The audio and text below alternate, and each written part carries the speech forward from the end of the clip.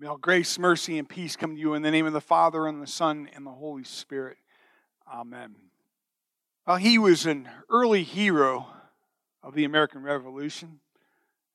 He was a great general at the Battle of Saratoga in 1777, led his soldiers into a courageous and gallant victory over the British, proved his mettle with valiance and courage himself. George Washington even called him the bravest of the brave.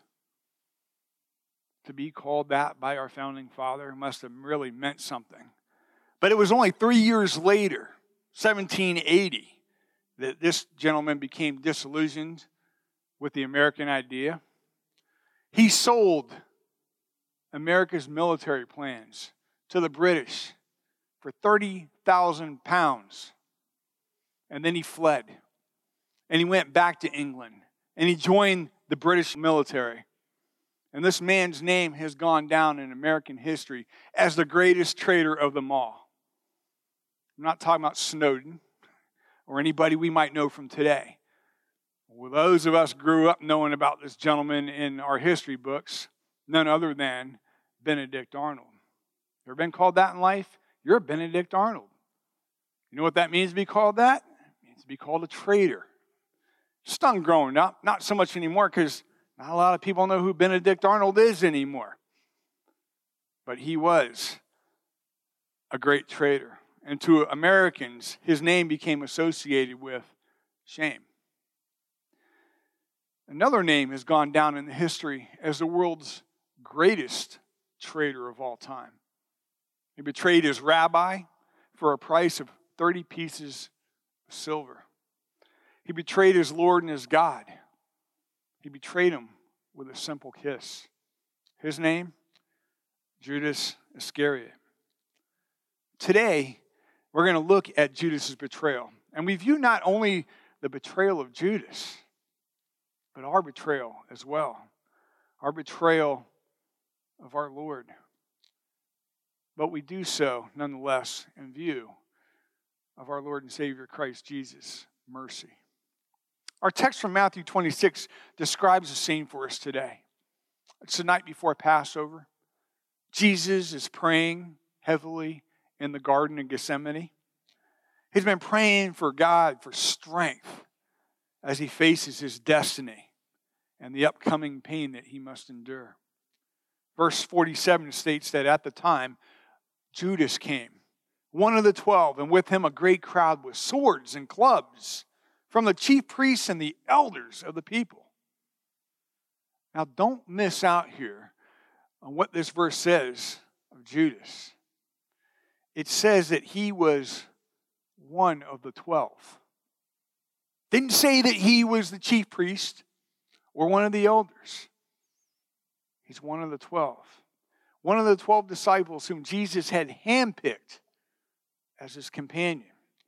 Judas had followed Jesus, listened to his words, witnessed his miracles. He was a trusted confidant, which must have made it that much harder. And yet eventually he turned against Christ, collaborated with Jesus' enemies, those who wished to discredit and destroy the Lord. But they needed an informant, didn't they? They needed an insider who would arrange for them to arrest Jesus. And the price of the deal? 30 silver coins. The conventional price of, at the time, a slave. Judas would sell his master as that, as a slave. On that dark Thursday night, Judas led a crowd carrying weapons, clubs, swords, over to arrest Jesus. Moreover, Judas had provided just kind of a signal of what he was going to do to identify the target who was to be arrested.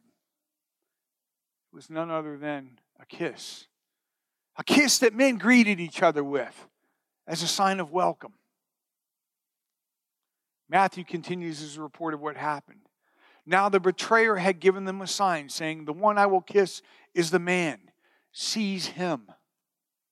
And he came up to Jesus at once and said, Greetings, Rabbi. And he kissed him. Amazing. Amazing how Judas could use a symbol of love to turn against his master. A symbol of friendship, of acceptance. Kind of ironic that a kiss is what did him in. Judas uses this kiss to condemn Jesus. His treachery was manifested in a gesture intended to express none other than love. How painful it must have been for Jesus to have received that kiss. How shameful it was for Judas to sell out his Lord, his rabbi, with a kiss. Benedict Arnold's price for betrayal was 20,000 British pounds, as I said earlier. Judas's was 30 silver coins. And the question, I guess, facing us this evening is, what's our price to betray the Lord? Maybe it's not money. Maybe it's not sealed with a kiss. But there is a price, because isn't there always? Maybe our price of betrayal is greed itself. Our love of money and material wealth, and greater than our love for God at times. Our time and our energy are consumed more with, making money than loving God and spending time with Him and doing the things that Christ calls us to do. Maybe our price of betrayal is the price of ambition. Blindly going about getting ahead of the Joneses at times. We press on for our own selfish will over and against the will of God. Perhaps our price of betrayal is the price of acceptance by the world. Perhaps we're shamed by God's word and won't stand in it when we need to. And we kowtow to the ways of the world and bend down and break our covenant with the Lord. Perhaps our price of betrayal is the price of retaliation. Rather than taking the high road or biting our tongues or walking away, we lash out. We want vengeance. We want to get back for the ones that hurt us. But that's what the devil wants, is it not? To name our price, to do those evil things, and all in the name of what? As my wife tells me on the road, why are you yelling? Why are you yelling at the TV? They can't hear you. Because it makes me feel better. For a moment. But as she says, it doesn't make those around you feel any better. And she's right. But that's blind rage. That's blind ambition. Those are our prices. That's my price. You see, Judas isn't the only one who has betrayed the Lord. We, who like Judas called ourselves disciples of Jesus, also betray Jesus. Every time we live in the ways that are contrary to the Word of God, every time that we embrace behavior that goes against what Christ has modeled, we betray God. In our sinful rebellion, we who bear the name of Christ bring shame to that name. And therefore, we're no better than Benedict Arnold or Judas Iscariot. Michael Card wrote a song with lyrics that hit close to home for us, and it goes like this. Judas, don't you come too close. I feel that I might see. The traitorous look upon your face might look too much like me. Because just like you, I've sold the Lord, and often for much less. And like a wretched traitor, I betrayed him with a kiss. The gospel accounts are clear that Jesus knew beforehand what Judas would do, that Judas would betray him.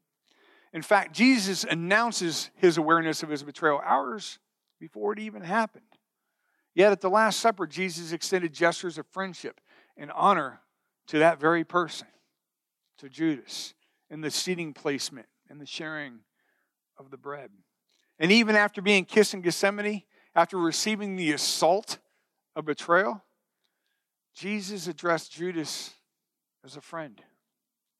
Christ's mercy was always available to Judas, even while Judas carried out those despicable deeds. The price that Judas paid to betray Jesus was 30 pieces. That was a price of a slave. And in one sense, that price was appropriate when you think about it, because Jesus willingly offered himself as what? A servant. He was prophesied by Isaiah to be the servant of the Lord, the suffering servant. Jesus himself claimed that his purpose was to be a servant when he said, "The Son of Man came not to be served, but to serve, and to give his life as a ransom for many." And the Apostle Paul writes that Jesus, though he was in the form of God, did not count equality with God a thing to be grasped, but made himself nothing, taking on the form of a servant. So Jesus was willingly sold as a slave by the betrayal price of 30 shekels. In order for what? In order to purchase us from the slavery of sin. Betrayed at the hands of sinful men to demonstrate conclusively that God will never desert or betray sinners, even when we turn our backs on him. He gave his life as a ransom for many. That includes you. That includes me. And so today, we contemplate betrayal, our betrayal of Christ. But we do so in view of God's mercy. Jesus was betrayed to death in order to ransom us from death. To you, to me, to all traitors. Christ offers the bread at the table as a gesture of love and as an invitation to forgiveness. To you, to me, to all traitors. Christ offers his blood shed on the cross for the remission of our sins. Christ offers himself to death so that we could live.